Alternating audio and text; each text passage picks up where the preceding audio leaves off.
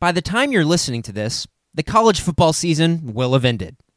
2 days ago, Joe Burrow and the 2019 LSU Tigers completed their perfect season by beating Clemson in the national championship game.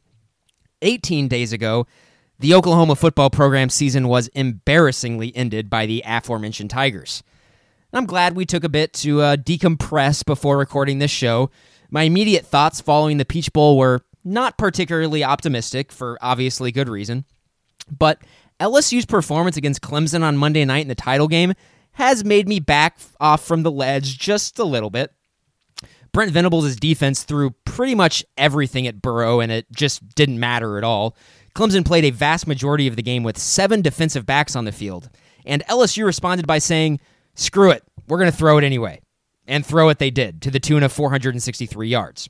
However, the only thing I could think of during that game was how insanely improbable this entire season was for LSU, and it mostly has to do with their quarterback.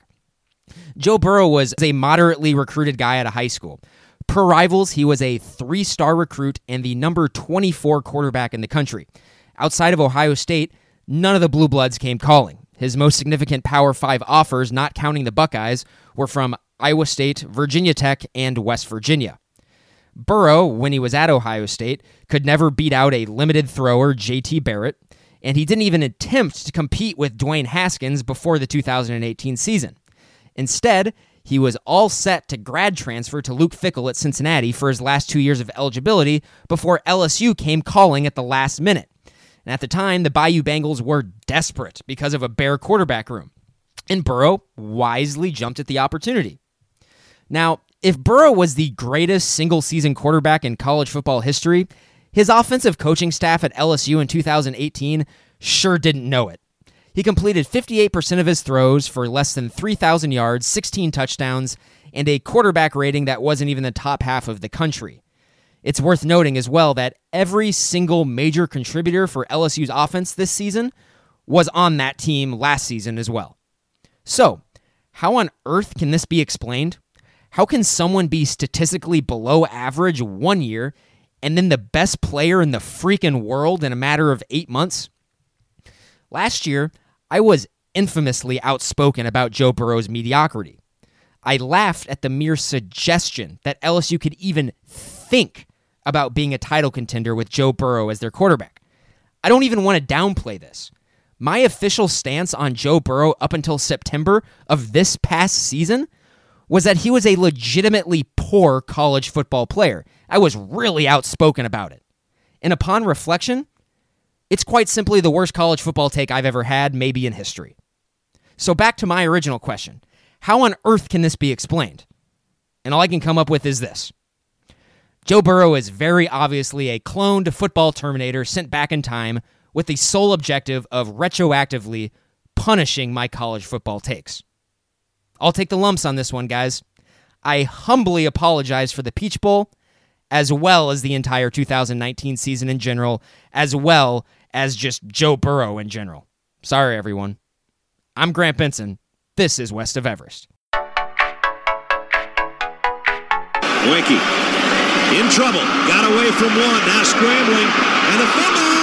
Oklahoma's got it at the 15-yard line. Another defensive play, and it's Roy Williams.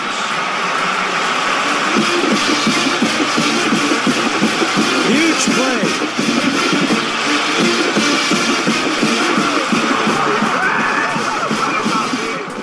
We travel all the way back to January 3rd, 2001 for the intro today. Rocky Calmus hits Chris Winky from behind, forces a fumble. Roy Williams recovers, setting up the Sooners at the Florida State 15-yard line with 8.5 minutes to play in the fourth quarter. 2 plays later, Quentin Griffin scored from 10 yards out to give Oklahoma a 13-0 lead in the Orange Bowl. And as you all know, the Sooners went on to beat the Seminoles 13-2 in that game to win Oklahoma's 7th national championship.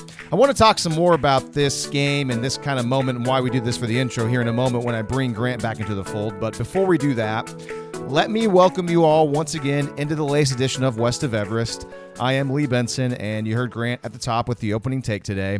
Yes, we're very well aware it's been nearly 3 weeks since our last show.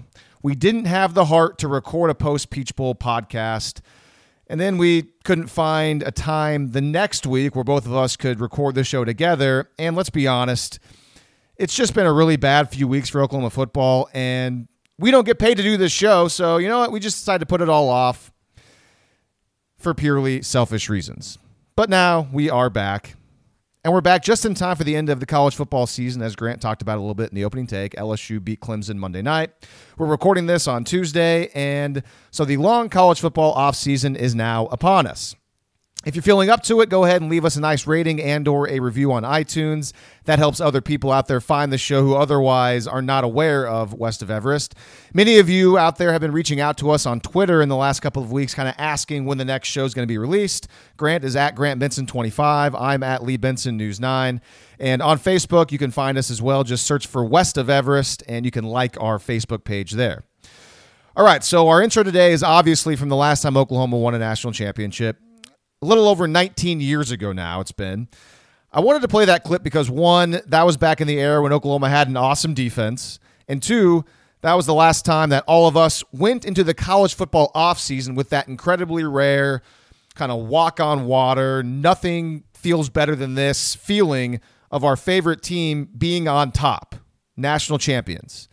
And you know what? I'll be honest. I was 13 back then, just a kid, and I don't remember what that feeling was like, but I can tell you how I feel right now. And my feeling as a 32-year-old person is a mixture of apathy and a little bit of bitterness towards college football in general. And so as I bring Grant back, I want to ask you this same question, Grant, or ask you the question, what are your feelings kind of about everything now that we've seen LSU win the national title and how everything has gone on the past couple of weeks? Oh, we're really going to do this, huh? We're going to do this right now. We're going to get really philosophical about all of this. There's no better time than now. I'll get into that kind of as we move on in the podcast. I think a lot of my thoughts are probably going to organically pop up over the course of of the show. But no, I mean, I'll be honest with you, that Peach Bowl, that was my least favorite OU game of all time. I hated that game. I hated it so much. I hate LSU as a football program. Just as a forewarning, there might be a whole lot of sour grapes in this podcast from me. It's not. LSU is awesome, by far the best team in the country, one of the most deserving national champions I've really ever seen. I hate LSU, man. I hate them so much. So there's going to be a lot of college football fan in me coming out in this one today. But you saying that you have a mixture of apathy and bitterness, I got to tell you, in the aftermath of the game, I felt a lot of the same stuff. The apathy being like, well, I mean, it seems like they put in all this work, they've made all this progress the last handful of years, and then they just get absolutely run off the field by LSU, and it kind of feels like they've never been further away than where they are right now. And then the bitterness, I definitely feel that too, because I'll be honest with you, I'm still the fact that LSU is so good, I'm bitter about it. I really am, and I don't really know why. I don't know if I have any right to feel that way, but it is how I feel. I really hate LSU's football program, like a lot. I've had this kind of thought kind of swirling around in my head really leading up even before the Peach Bowl. And we've talked about it a little bit, I think, on previous podcasts. And so I haven't thought fully about this, but I'm just going to throw it out there. I think a reason why maybe you feel this way towards LSU, and I kind of feel the same way, because obviously as supporters of Oklahoma football, you follow this team a lot more closely than I have. Before we started doing this podcast, back before the 2017 season, I've been incredibly engaged, obviously, since then, working in Oklahoma City, covering the team for News 9 in Oklahoma City. So, but it's been the same, though, for Oklahoma really since Bob Stoops got there. It's been a team, for the most part, that has had fantastic offenses, with the exception of a couple seasons here and there where it just didn't live up to standards. And just the last handful of years, we saw Baker Mayfield for 3 years, 16, 17, or I guess 15, 16, and 17, and then obviously his best year in 17 when Oklahoma made the playoff. He won the Heisman. We saw Kyler Murray for the 1 year, and, with the influx, and you throw Lincoln Riley in there and his creativity, what he's been able to get out of this offense, and it's been the best offense in college football. Statistically, even up until this past year, and they were right there with LSU. I mean, it was basically neck and neck statistically.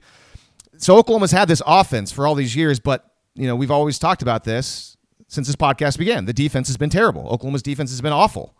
And that has been basically the reason why Oklahoma has not won another national championship, because the offense has been above elite, better than elite.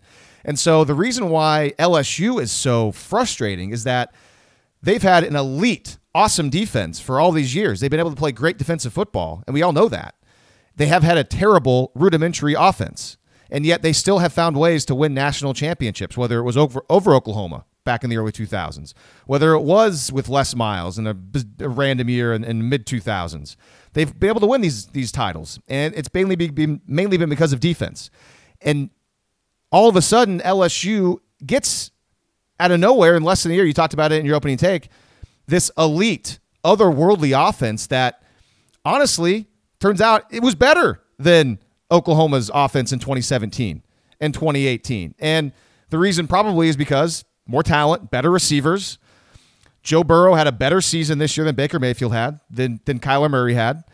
And it was like there was no lead up to it. It was just they kind of just snapped their fingers. Joe Brady comes in and all that talent around, and it worked. And you throw in the fact that the defense, it wasn't an all-time great LSU defense, but it was a defense that still had all that five-star talent, a lot of four-star players, and Dave Aranda's a really good coach. Not the best LSU defense, but a ton of NFL players on that defense. A ton. Yes. Yeah, and so it's just this mixture of how, as Oklahoma, I'll say, as Oklahoma fans, you watch all this for all these years, and you see the offense be so good, and it's like, why can't they figure out the defense? It's not that hard. And LSU's able to do this, and they had zero growing pains in the 1 year they do it. They do it for 1 year, and there wasn't a situation or a scenario wherever it seemed like every time there was for Oklahoma, the offense would be fantastic, like go back to 2008, and then they'd run into some hiccups against Florida in the national championship game, and they couldn't punch the ball in the red zone. And even though the offense was fantastic, they couldn't score enough touchdowns. You go back to the Rose Bowl. The first half was fantastic, but then Georgia adjusts and Oklahoma kind of goes away from some of its principles and starts to kind of sit back, and they didn't take the fight as much to Georgia, and they didn't come up big in the second half, and they only scored 7 offensive points, I think it was, plus, of course, they had the fumble return touchdown. LSU, yeah, I guess you could say maybe for the first quarter-ish of the Clemson game. Clemson was winning 17-7, so I guess they had a little bit of adversity, but it didn't matter. They ended up clicking, and they put up 42 against the Clemson defense that's been elite for, the last handful of seasons. And so I think that's probably a big reason why I am feeling so bitter towards LSU, that this fan base has seen this terrible offense for their entire lives. And then for the first year, they actually get a real passing offense, and it's the best offense we've seen maybe ever. And they had no problems. They had no issues, and it was easy for them. And I think that's why I'm annoyed, and I still haven't put all my thoughts together, but maybe that's a big reason why also you're feeling the way you are. 2019 LSU exists solely to torment and troll Oklahoma fans. and I know that's me just... You might have a point there. I'm obviously joking, but it's... when you actually go through it and you just go down the line of just everything that they pulled off this year, and just sort of kind of how it sort of reflects what OU has done in the past, except everywhere where OU went wrong in those previous years with those amazing offenses not paired with those great defenses, LSU was perfect in those regards. And so, I guess I think I mentioned before the Peach Bowl that this LSU team, maybe not in style, but in the way that they beat opponents, they really reminded me of the 2008 OU team. That was just really explosive, was any way they wanted to beat you, they could, and they could score a lot of points doing it. Their defense gave up a lot of yards because they were up a lot of the time, and a lot of people thought maybe their defense wasn't as good as it was, but their defense was actually pretty darn good, almost exactly like LSU. But I think the one difference between this year's LSU and that OU team, this LSU team, they have 3 maybe first round wide receivers on their team, and I think that was the fatal flaw of that 2008 OU team. And that 2008 OU team also had injuries, and this LSU team was perfectly healthy the entire season. Well, with the exception of Clyde Edwards-Helaire against Oklahoma, but it didn't matter. It didn't matter. And then also just the unbelievable fortune of LSU as a program that they've played a national championship game in New Orleans, in their backyard, literally every single year it's ever been played there. I mean, come on. And didn't they lose the game to Bama? Was that the year where they got shut out by Bama? Yeah, I think it was in New Orleans that year. But I bet I bet there's a lot of LSU fans out there who are saying, "Well, hey, man, this season was payback for how." For how painful that game was for LSU fans. But then I would argue that I feel like LSU, they used up pretty much an entire lifetime's worth of luck in that 2007 season. But it is what, I mean, LSU, they are what they are. They are an incredibly fortunate program that has taken advantage of every break they have ever gotten. Ever. Ever. All right, so here's what I want to do. We obviously have not talked about the Peach Bowl yet, and it's been almost 3 weeks since that game.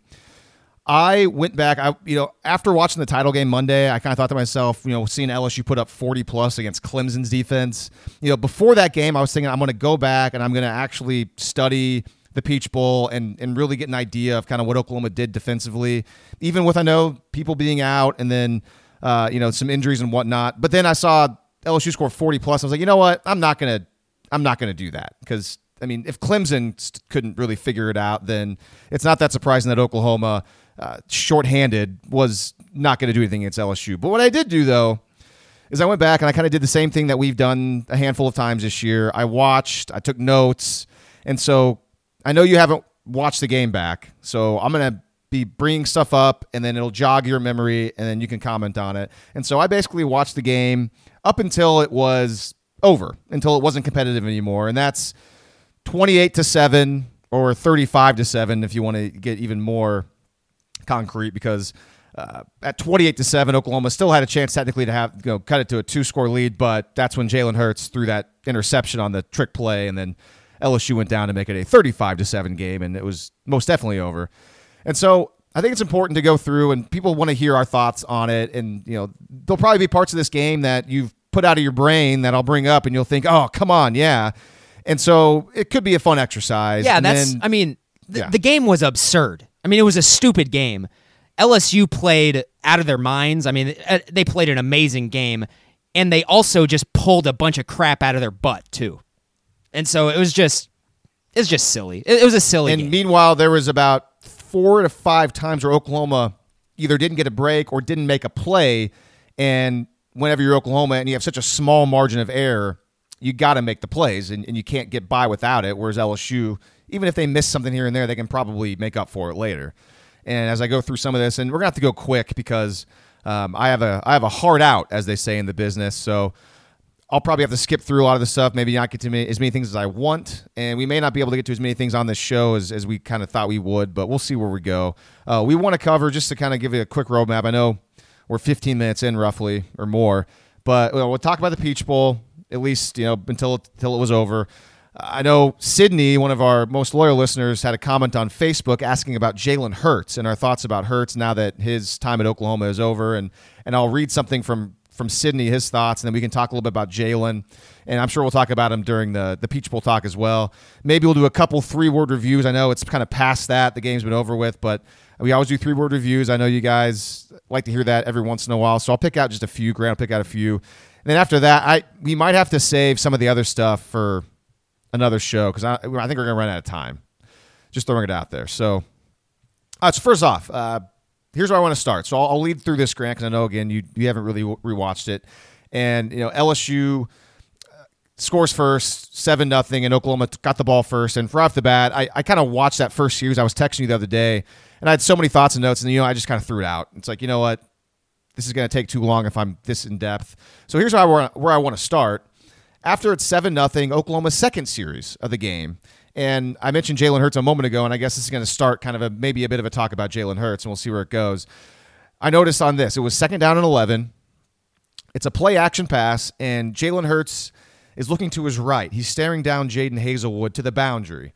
And on the field side, so to Hurts' left, you got CeeDee Lamb running a 10-yard out, and he turns, and he's wide open. You kind of see him kind of looking around, putting his hands up. And the reason he's wide open is because Charleston Rambo had run a fade and run a go route, if you will, and cleared out that man coverage cornerback that we talked about all the time leading up to this game, that LSU plays exclusively man on the outside with their corners. And Hurts just needs to go through his progressions, just kind of look to his left, and it's an easy pitch and catch, first down to CeeDee Lamb. But instead, he keeps staring down Jadon Haselwood, and then throws a terrible ball over Haselwood's head that almost gets intercepted. And there's 3 LSU defenders around the area. And it was such a bizarre play that at the time I didn't think much of, but going back and rewatching it, it stood out greatly to me. And it's not like he had to rush the throw. It was great pass protection. I actually timed it on my phone. He had almost 5 full seconds to throw the ball before he actually let go. And even if he wouldn't have thrown it there, he still probably had a second and a half before LSU was going to get there. So it's not like he was rushing through stuff. And so that play, I think it was the 5th snap of the game. In my head, I think, you know what? That's after the fact, rewatching that in a nutshell to me kind of just shows and tells me that Jalen Hurts just didn't really get it. And, again, how many times did I tell you, the podcast listeners, before this game? And you saw it too. We watched film on all season long. LSU's corners play straight man coverage on the outside exclusively. That's what they do. And if we saw it, that means Jalen Hurts and Lincoln Riley, they all should have seen it as well. And so knowing that Charleston Rambo was running a go route there, Hurts in his head, he should have anticipated that on this play, that Rambo would run that corner out of the play, and that he knew that Lamb was running that out route. There'd be a ton of space there. And there was.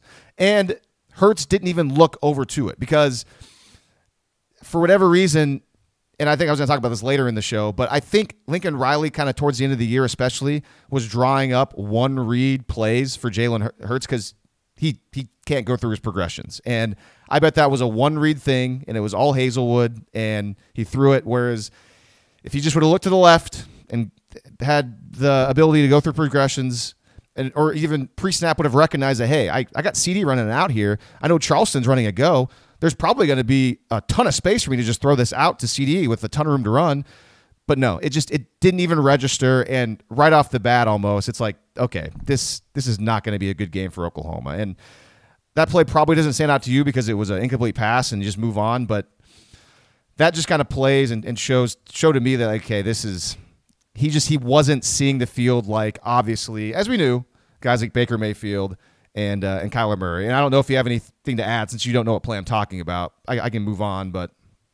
No, I mean, on that very first drive, when OU went 3 and out, once it was just 3 plays. Once I sort of realized what LSU's game plan was going to be, I figured they were in a lot of trouble. And their game plan essentially was just play man across the board, spy Hurts, shut down the run. That's all they did. Make Hurts beat you through the air. And it worked exceptionally well for them. Yeah. So I'll move on from that. And Oklahoma's down 7-0. They punt the ball back to LSU in danger of going down 2 scores. But this is Oklahoma defense steps up, gets a 3 and out. And just like that, Oklahoma has the football back just down a touchdown, and that's the series where you get the 50-yard bomb to CeeDee Lamb and then the Kennedy Brooks touchdown run, and it's 7-7 and brand new ball game. Okay, like you're feeling pretty good, right? So I have this next play starred, and this is the first of a handful of plays, I think, where it's like if it goes a different way or, who knows what could have happened. But LSU gets the ball back. They're moving the ball pretty easily. They get into Oklahoma territory. It's 1st and 10 at the Oklahoma 30. And Burrow targets Parnell Motley. And Parnell Motley almost picks it off. And unfortunately, the replay of the television was a terrible angle. But I think that Motley should have intercepted that ball. And, all credit to him. He had a great game. He played really well. But those are just the plays that Oklahoma, for the most part, defensively just did not make this season. We all know about the turnovers. They just didn't come enough. And that's a game-changing play. I mean, Oklahoma gets a takeaway. The game is tied, has the football. I mean, who knows? Instead, though, it's 2nd down and 10, and LSU still has the football. So, I mean, do you remember that play? Yes, I do. I remember when it happened live thinking there was, no way he could have picked it off. But I haven't rewatched it, so I'll take your word for it. I mean, the angle they showed was like a pylon cam look, and he broke on the ball, and it looked like he got one, maybe two hands on it. And it was just like he kind of had to put his hands obviously in front of the receiver, so it wasn't an easy like right to him catch. But it's just one of those things where it's the great players make great plays. It's a cliche, but it's true. When it's presented to you, you got to make it. And for the most part, all year, Oklahoma just did not do it. I mean, there was times in the middle of the season or late in the year, Grant, remember when we just basically kind of gave up on it? It's like the other team is basically giving Oklahoma the ball sometimes, the offense, and Oklahoma still is dropping it or not recovering a fumble. And it's like, you know what? If they're going to give it to you and you're still not taking it, I can't help you. I can't defend this anymore. So, and I'm reading this. I mean, I was talking to Dusty after the game, and I asked him if he talked to the assistant coaches, and he said, "Oh yeah, I talked to the assistants. I talked to the head coach." And you know, I asked him about the defense and kind of like what their thoughts were, and he said, "You know, they didn't make any excuses about people being out. Didn't make any issues. It's just, you know," he said, "You know, they threw the kitchen sink at him." And honestly, the most surprising thing Dusty said is that, you know, they didn't. He didn't say any specific, but he specifically just, I know assistant coaches, and he talks to Lincoln Riley every once in a while. He said that they didn't think or they didn't anticipate LSU's offense being as good as it was, which I wish I would have pressed Dusty more on that, because like how do you not anticipate? I mean, they're watch on tape, they're awesome, they're great.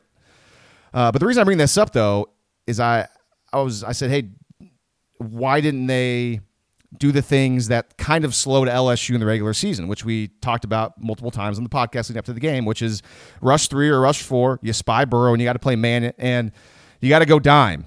And some teams went 7 defensive backs, like Clemson did sometimes. And I know Auburn did and Alabama did every once in a while, but not once Oklahoma didn't even employ a dime in the game. And Oklahoma did exactly what it did all year. It played a shell. It showed you a cover 2 shell pre-snap, and then they shifted to man free at the snap.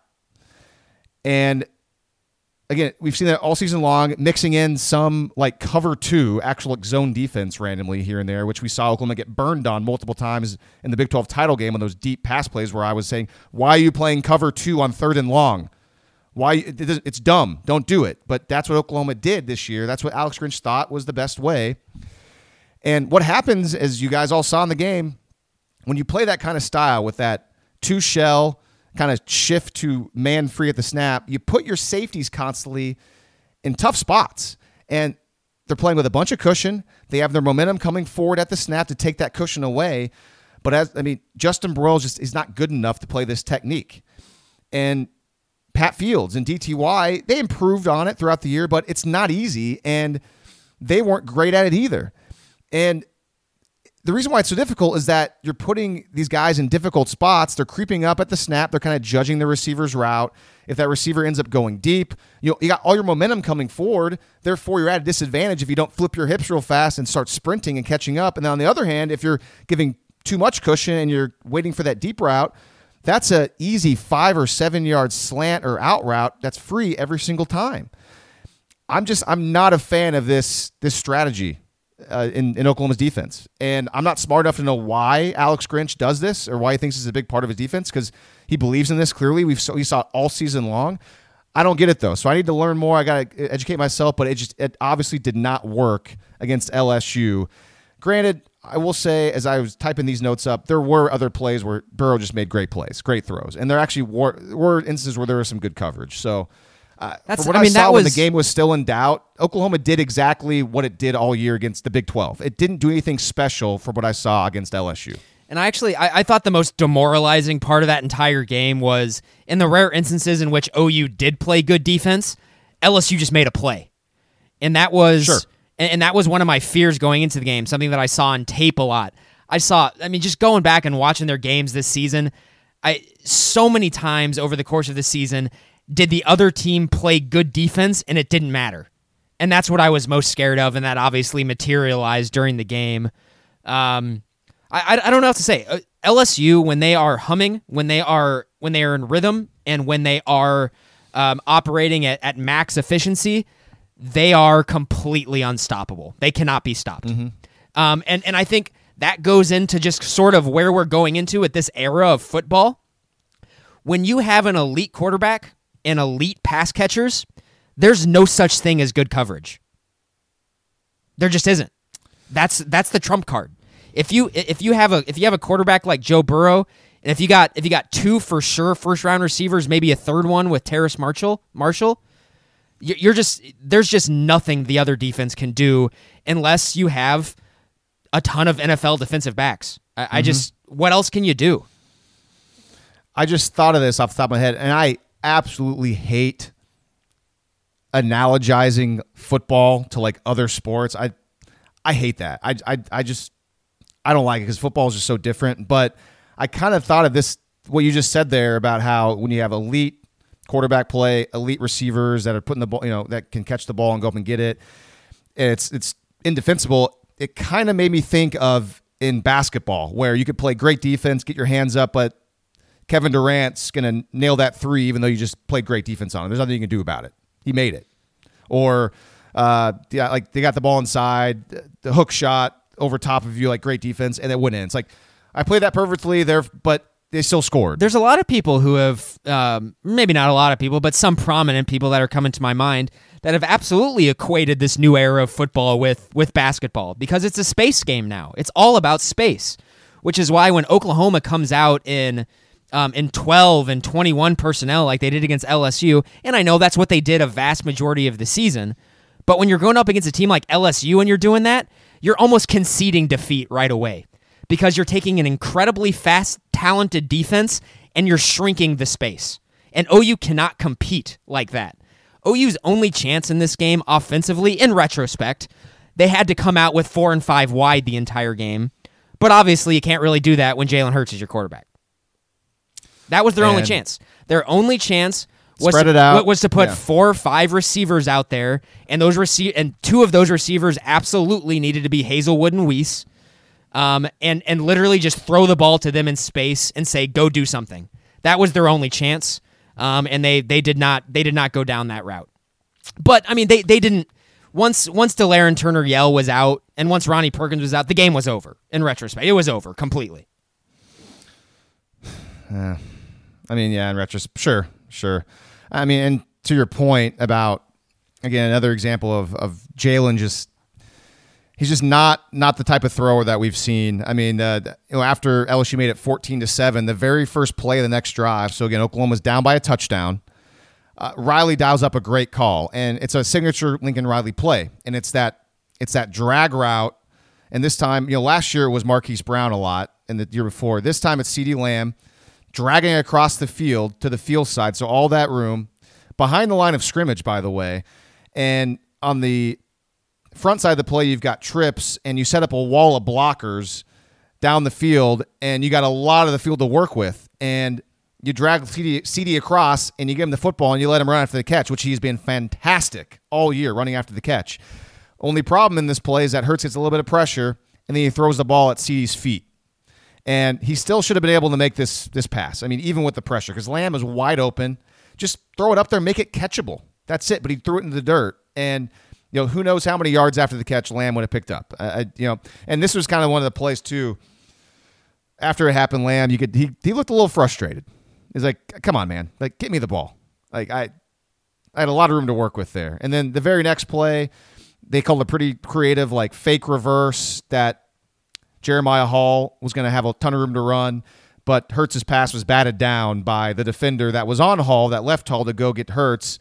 And, I mean, that's tough. I don't know if he could have somehow gotten away from the defender to make sure it wasn't batted down, but if he... Good play by the defender, but it's a play you got to make if you're Hurts. Right. I mean, Hall has a lot of room to run there because there's nobody up the sideline because Oklahoma ran the corners out smartly, like they've seen on film. And so it's like, God, I mean, those are 2 plays that could have been major explosive plays, but they weren't. Then after that, 3rd and 10, 14-7, just to remind you again, LSU with the touchdown lead. That's the time when Hurts threw that ball up to Jaden Hazelwood. He's dragged down by Stingley, and they don't call a pass interference. There's no flag. And that's the second moment after the Parnell-Motley one where it's like, and this was obviously just bad luck. I mean, that's terrible officiating. It was an obvious PI. And it should have been first down Oklahoma across the 50-yard line, but instead they're punting the football down by a touchdown with 4 minutes left in the first quarter. And I know time has gone by, but I mean, that was that was ridiculous. There's no other way to put it. I mean, it was a blatantly horrible missed call. I mean, did that kind of make you think, okay, this is not going to be Oklahoma's day, Grant? Yeah, that's when I started to lose my cool a little bit. Started to just get really frustrated. I think I had texted you kind of shortly after that. I think I just very bluntly told you I'm really upset with how this game is going right now. And I guess I mean that's lightly said, for what came next. But yeah, I mean, what else can you say other than it was just awful. All of it was terrible. Like I don't. That game was an abject nightmare as an OU fan. It was that game is the worst case scenario across the board for Oklahoma. It was a really awful game. All right, I'm gonna have to pick and choose here because I think we got to get done in like the next 20 minutes. So I'm gonna end up skipping a lot of stuff, but some of the main things I think will give us the best discussions. Let's see here. All right. Well, do you want to talk about Buki? Yeah, that's where I was going to get to. All right. So, but also then what can we say about that? Because that already hasn't been said. I know. It was the most boneheaded, maybe least self-aware football play I've ever seen in my entire life.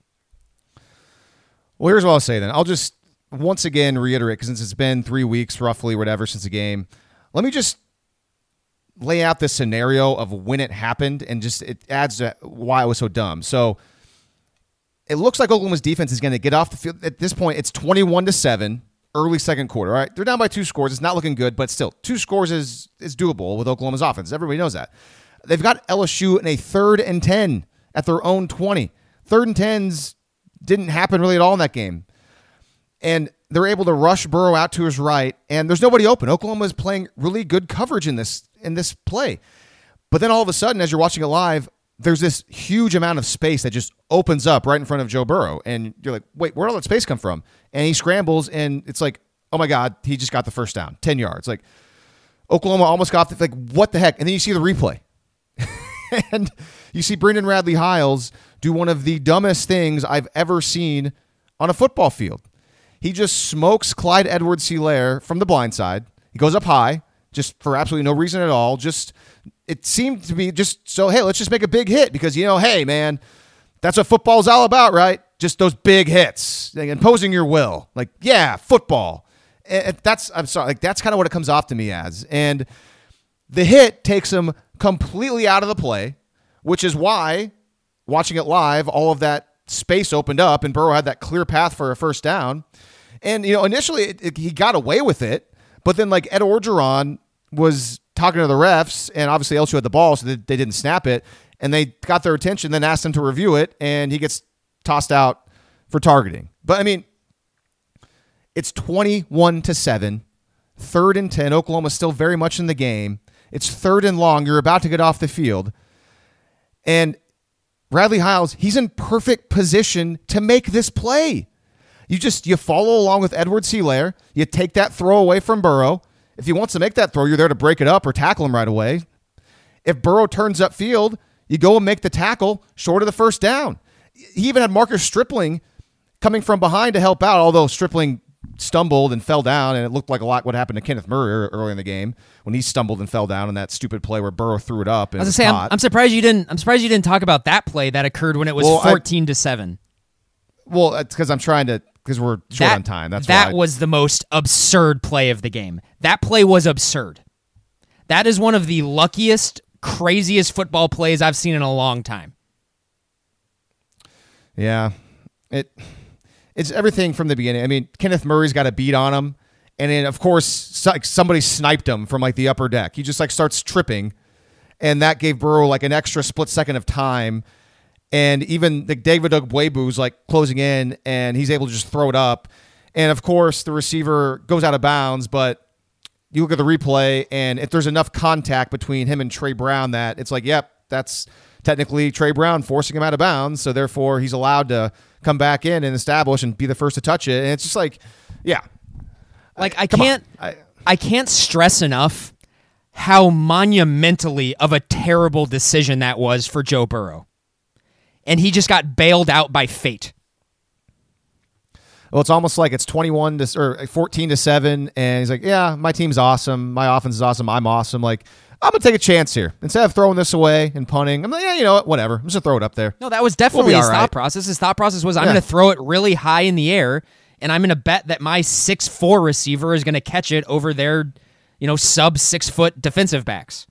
That I'm sure if you asked him, that was his calculation, but it was happening so quickly, it was nothing more than just a terrible decision on his part. Yeah, that was bad. I mean, I have a lot of stuff on this. Yeah. This And I know, stupid like, Bradley Hiles play, but you know what? I'll just don't. I mean, the game was I'm not gonna awful. do It was a right now. terrible game. OU got their butts absolutely handed to them.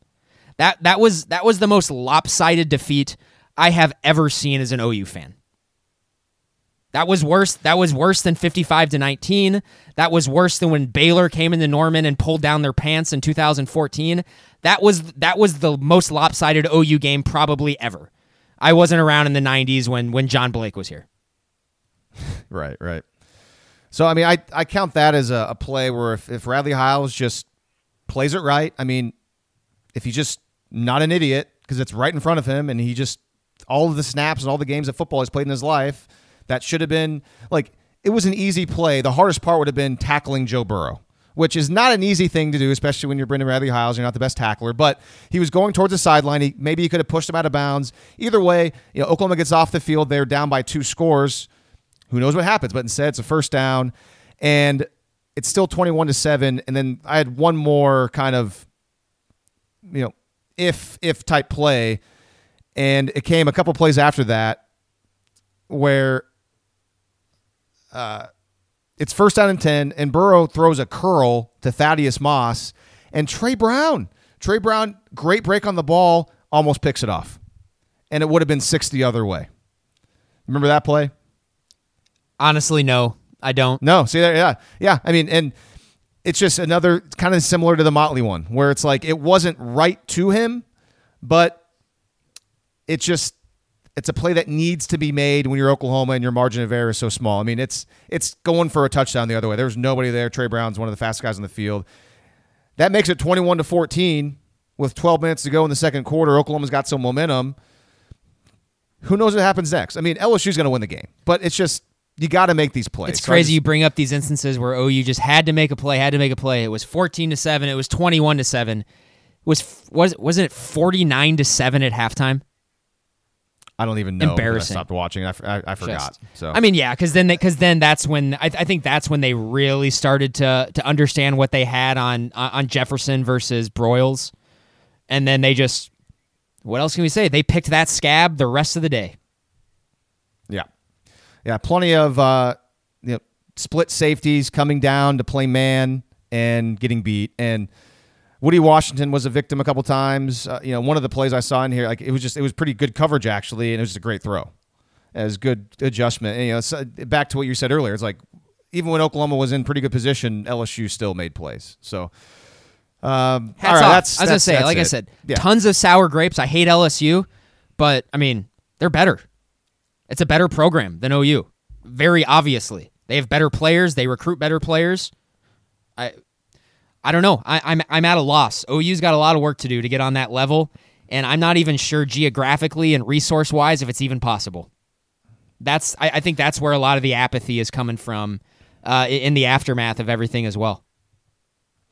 So yeah, I rewatched it up until it was 35-7, and there was still 9 minutes to go in the second quarter. By the way, it was 49-14 at halftime. So, and just one last, little thought. As I was watching up before 35-7, not one sign of Jaden Davis on the field. So, like, I remember we were texting about this. I think I tweeted about it at the time. Like, maybe I'd missed him. It was Woody Washington came in obviously when Bradley Hiles got kicked out of the game, but I know Jaden Davis came in later. I remember seeing him later in the game, but before it was 35-7, he wasn't playing. So I have no idea what happened with that. But I mean, he was pretty good this year. That really begs the question: how on earth is he not out there just covering somebody man to man? I don't know. So I don't know. Something happened. Unless he just back wasn't to the healthy Big 12 or title game, or maybe he was injured. So just a note that one of the better defensive backs this year for Oklahoma. was not playing really, and I don't know why. And unfortunately, I wasn't at the game. I wasn't able to really ask questions, and that was certainly not really on anybody's mind after a game like that because it was such a blowout. But just throwing it out there, maybe we'll learn more about that as spring ball comes around. So let's shift the last kind of like before we go. Let's just do the Jalen Hurts thing. And I don't know if we're going to do any 3-word reviews. I apologize, guys, but it's been 3 weeks. So go on the West of Everest Facebook page, Twitter, my Twitter. You can see them. Appreciate your feedback. But Sydney on our Facebook page put this out there in the last couple of weeks. He said that Sydney says, guys, I want to hear your thoughts on Jalen Hurts and his overall time at Oklahoma. He says, here are my thoughts. I don't know if I'm in the minority in thinking this, but I'm so glad he's gone. He was terrible, and the fact that he was the Heisman runner-up might be the most impressive thing that Lincoln Riley has ever done. I was at the game. Okay, wow. Okay, so Sydney, God, I'm sorry, Sydney. Whew. He says, I was at the game. This is Sydney's Facebook post, and an Oklahoma fan in our section said, quote, why is Jalen Hurts in the game, end quote. And an LSU fan said, quote, he's carried you guys this far. Why would you turn on him now, end quote. Sydney says, that absolutely infuriated me. The notion that Jalen Hurts carried this team is so misguided and ignorant.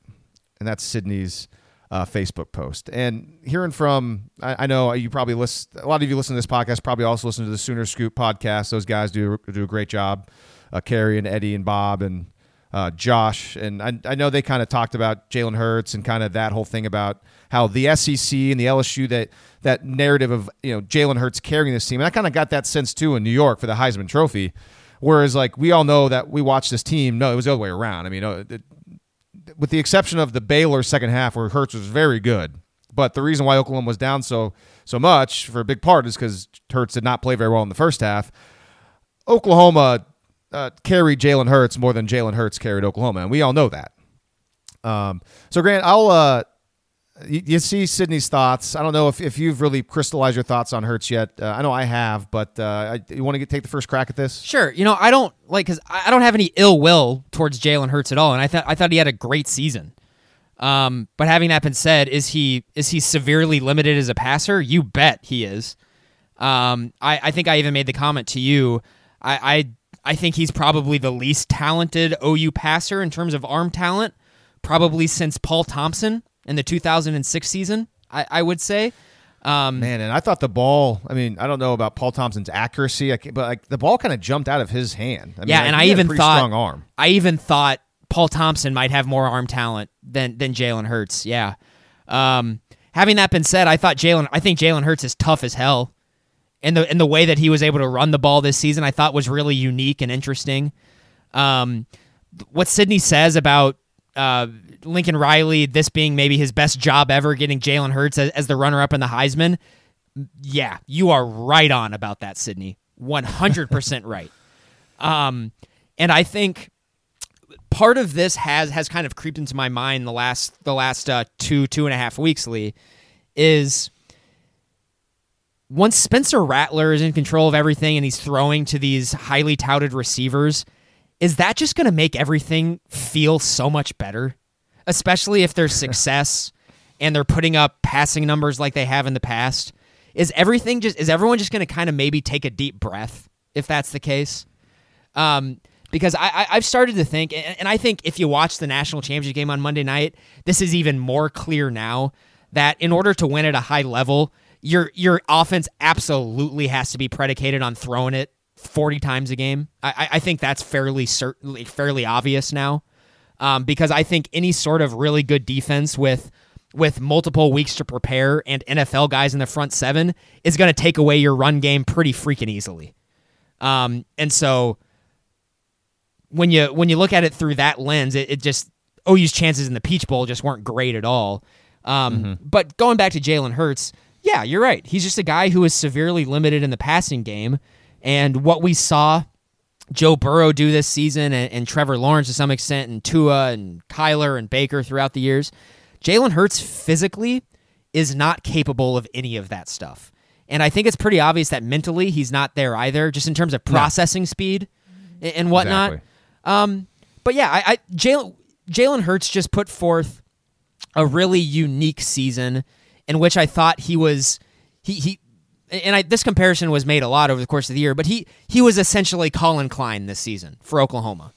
And once it got to the big time, very much like it did with Colin Klein in his big time season, he just couldn't make throws against NFL players that he went up against in the bowl game. And it sucks right now because the wound is still fresh and it's there.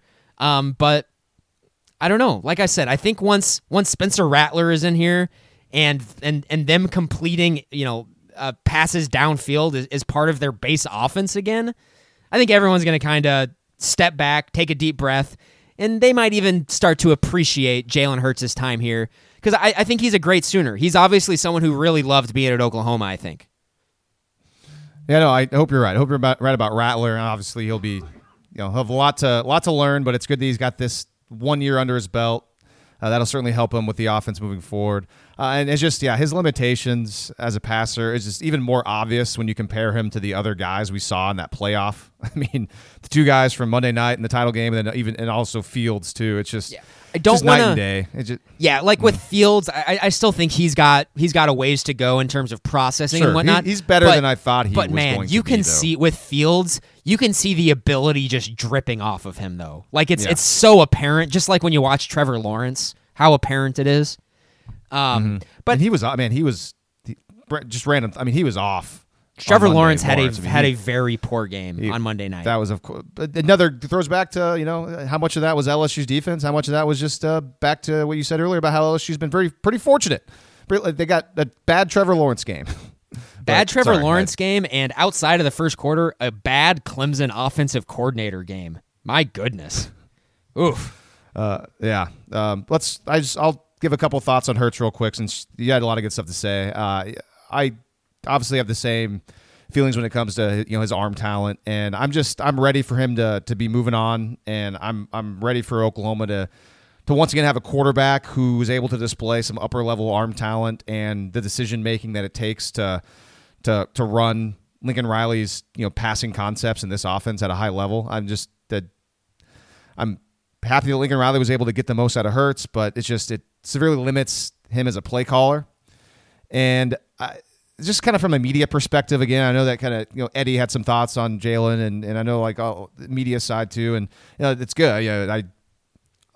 It was very interesting, and I was interested and happy to hear him kind of come out about that stuff. I wasn't a big fan of his attitude early on in the season, going back to spring ball too. It's just kind of the way he is, But Oklahoma, going into the first 7 games, they're winning football games. So it's just like I kind of thought it was like, what, this is kind of what he's doing.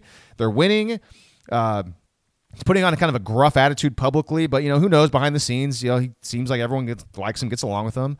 I do think that Kansas State loss humbled him a little bit. I do think that this season gave him a little bit more respect for the Big 12 than maybe he otherwise had leading into it. Especially, I think it gave him some respect for another huge college football rivalry game, OU Texas. Kind of before that game, he kind of was giving off vibes that's like, I played in the Iron Bowl before, whatever. I mean, I've done stuff like this, but you kind of got the sense that after OU Texas and his big old smile and they won, it's like, this is different. And not to mention he didn't play all that well in that game. And it's like, man, he didn't play all that well in any game post Texas, besides second half of Baylor, really. So and again, I got to give him a lot of credit. I mean, he was very kind, very humble in New York City when I was there for the Heisman Trophy ceremony along with Dean. And he's a really good person and a really good kid, and he's revered in the SEC. They love him, and for good reason. He does the right thing. He makes good decisions. I'm happy, though, his presence as Oklahoma's quarterback is just going to last 1 year. Again, I'm more than ready to kind of move on from that on the football field. And it's not fair, probably, but the handful of just missed opportunities, throws, decision making in the Peach Bowl, it makes it really easy to kind of close up shop on that 2019 season with Jalen Hurts and just kind of move on and hope for the more talented quarterback. That's kind of where I'm at with that. I say this genuinely, and why wouldn't I? I mean, I do wish him the best. Obviously, he seems like a really good guy. I hope he has an open mind when it comes to the pros in the NFL, because I'd be surprised if he gets a legitimate chance to play quarterback. If he wants to play in the pros, I don't think he's an NFL player at all, to be honest with you, at any position. Right, yeah, I don't know where he would fit in. I mean, his speed. His speed from week 1 and week 2 to now. I mean, maybe he's been injured. There's a good chance he's been kind of banged up. I mean, obviously he was banged up and hit all year. And you made a good point about his toughness. I'm glad you said that, because you know what?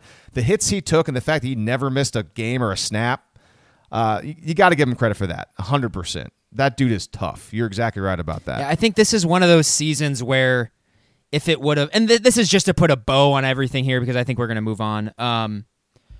I think obviously if the season would have ended differently, I think a lot of people would probably be feeling a lot different right now. Of course, 63-28 is going to, is going to leave a bad taste in everybody's mouth. But I just want to go back to a year ago at this point when I think at this point we already knew Jalen Hurts he might have already been on campus at this point. And I think people were questioning what was Lincoln Riley's, what was his goal, what was he trying to do here. And I think looking back at it now, a year later, I think we can say what the decision that Lincoln Riley made, I think that was the right decision. If nothing more for just the fact that this offensive line that is now going to return its top 6 players next season, they took their lumps with a veteran Jalen Hurts back there and not Spencer Rattler just getting killed back there. Because I think one of the things that was pretty obvious in this Peach Bowl that wasn't particularly obvious based off the opponents that they played this season, OU's offensive line this year wasn't that good. It just they got exposed quite a bit against LSU, especially on the edges at the tackle positions.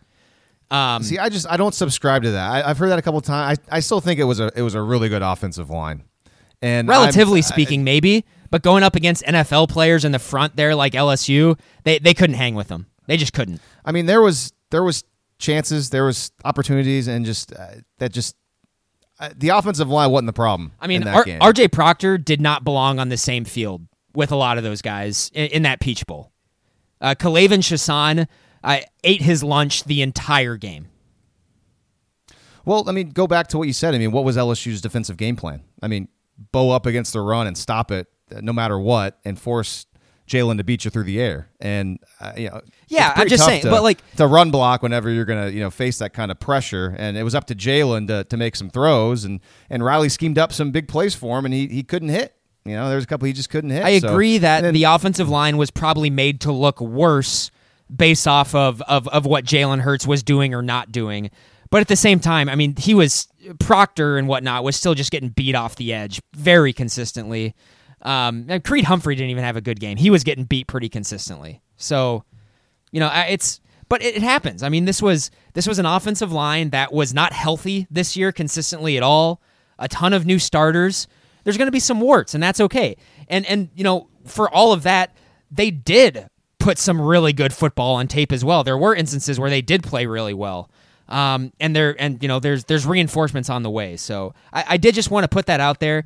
I thought the whole Jalen Hurts thing in the end was a success. It really was. To all the people out there saying that Rattler would have been better in this offense and whatnot, I don't think you can definitively say that at all. You never know what a true freshman, how they're going to react to pressure or an offensive line crumbling around them. You just don't know. And OU was in some dogfights this year, and I'm glad that Jalen Hurts was their quarterback in at least some of them. So OU wasn't going to win a national championship this year, guys. It just wasn't going to happen. No. This was a transition year, and I'm pretty sure what Lincoln Riley did, he made the calculation that I would prefer in a transition year to make the playoff, and that's what happened. All right, we got to start wrapping up here. We haven't talked about this at all. I mean, maybe I don't know what your week looks like the rest of the week, but maybe there's a situation, maybe either Wednesday or Thursday. I don't know if you'd be available to do another quick one to talk about these other topics. I don't know. Yeah, we got so much good stuff to talk about. We got their number one quarterback in the next class decommitted. Creed Humphrey's coming back. Kenneth Murray, we confirmed he's gone. Same with CD. We also have Theo Howard is transferring. There's a lot of good stuff. Yeah, so I mean, I don't know do you have anything this Wednesday or Thursday evening this week that would prevent you from being available, between my newscasts on or you don't have to tell me now, but maybe we'll be able to do another quick one so we don't cut this short. But I have a personal thing I gotta. Yeah, I don't think actually. I don't think that I have any engagements this week.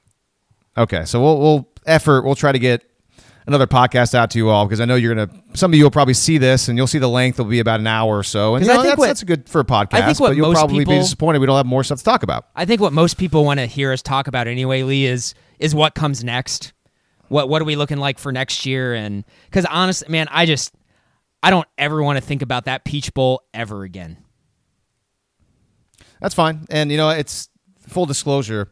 It's difficult for me right after a season ends to gather all my thoughts about what's next, because there's so long. We have so much time to talk about that. So we got spring football coming up here pretty soon, though. Yeah, relatively soon. Oh, they're already back at it. Working out. I saw Benny Wiley had an Instagram post Monday, and I can confirm that. Well, I guess I don't know if they were there, but I can confirm that at least 2 of the players are back in Oklahoma, because when I was flying back from Los Angeles on Sunday, I had TJ Pledger and the aforementioned Brendan Radley Hiles on my flight. So obviously coming back after the Peach Bowl was done, I'm sure they were at home with family during Christmas break and all that stuff. So just a bit of a random thing I noticed. And it was good to go to LA. I'm glad I didn't miss my trip, although it would have been nice if Oklahoma was in the title game. But let's be real, that was never going to happen. So all right, so I mean, it'd be weird if we didn't talk about LSU. I mean, I don't have a lot to say about LSU Clemson. We talked about it a little bit, I guess, kind of, but I thought Clemson was going to win. I just thought that defensively they had the horses to give LSU problems, and I thought offensively was the real key to it, because, again, LSU's defense was good, but it wasn't like elite awesome, and I thought Clemson has been there before. They have these big-time, 5-star future NFL players, plus you got Trevor Lawrence, who can actually run a little bit, unlike Jalen Hurts now, that can kind of stretch him. And we saw LSU with problems against running quarterbacks, and it looked good at 17-7 for Clemson, but then it just LSU'd. And Lawrence didn't play very well, and another national title game I was dead wrong about ended up being. So I don't have many thoughts, Grant, but do you? I thought the first half of that game was maybe the best first half of any game I've seen this year. It just felt like a heavyweight bout. Guys just throwing haymakers at each other, especially right at the beginning. I was fired up watching that game in the beginning when it became clear that Clemson came out with a really, really developed game plan for LSU's offense, and it looked like that Clemson's offense was going to be on attack mode the entire time. So I was gearing up for what I thought was going to be an epic game, and then it became pretty clear, pretty much right, I thought, kind of when the second half started, that LSU was quite a bit better and they were going to pull away. So hats off to them. They were better. They deserve to win. I think everyone talking about how them being one of the best teams of all time is 100% warranted. Yeah, I agree. And I have avoided all sports radio talk and podcasts because I don't want to hear about how awesome LSU is. And also like what I don't even think there is a debate over, that LSU team is absolutely by far the best passing offense in college football history. It has no equals, not even close. I agree. I'm not going to argue with you there. All right, that is it for today. We will try to get another episode out to you all later this week with more kind of future topics. And then, we'll talk, maybe we'll do another one of those podcasts where I know you hate these, but we go back and we look at some of our predictions early in the year from our big preview pod and see if, how that turned out. I kind of think those are fun, but it takes a little extra time. We'll see. But again, we'll try to effort one to you later this week with more content about OU, about what to expect later on, and kind of all that other fun stuff. So until next time, for Grant, I am Lee. This is West of Everest.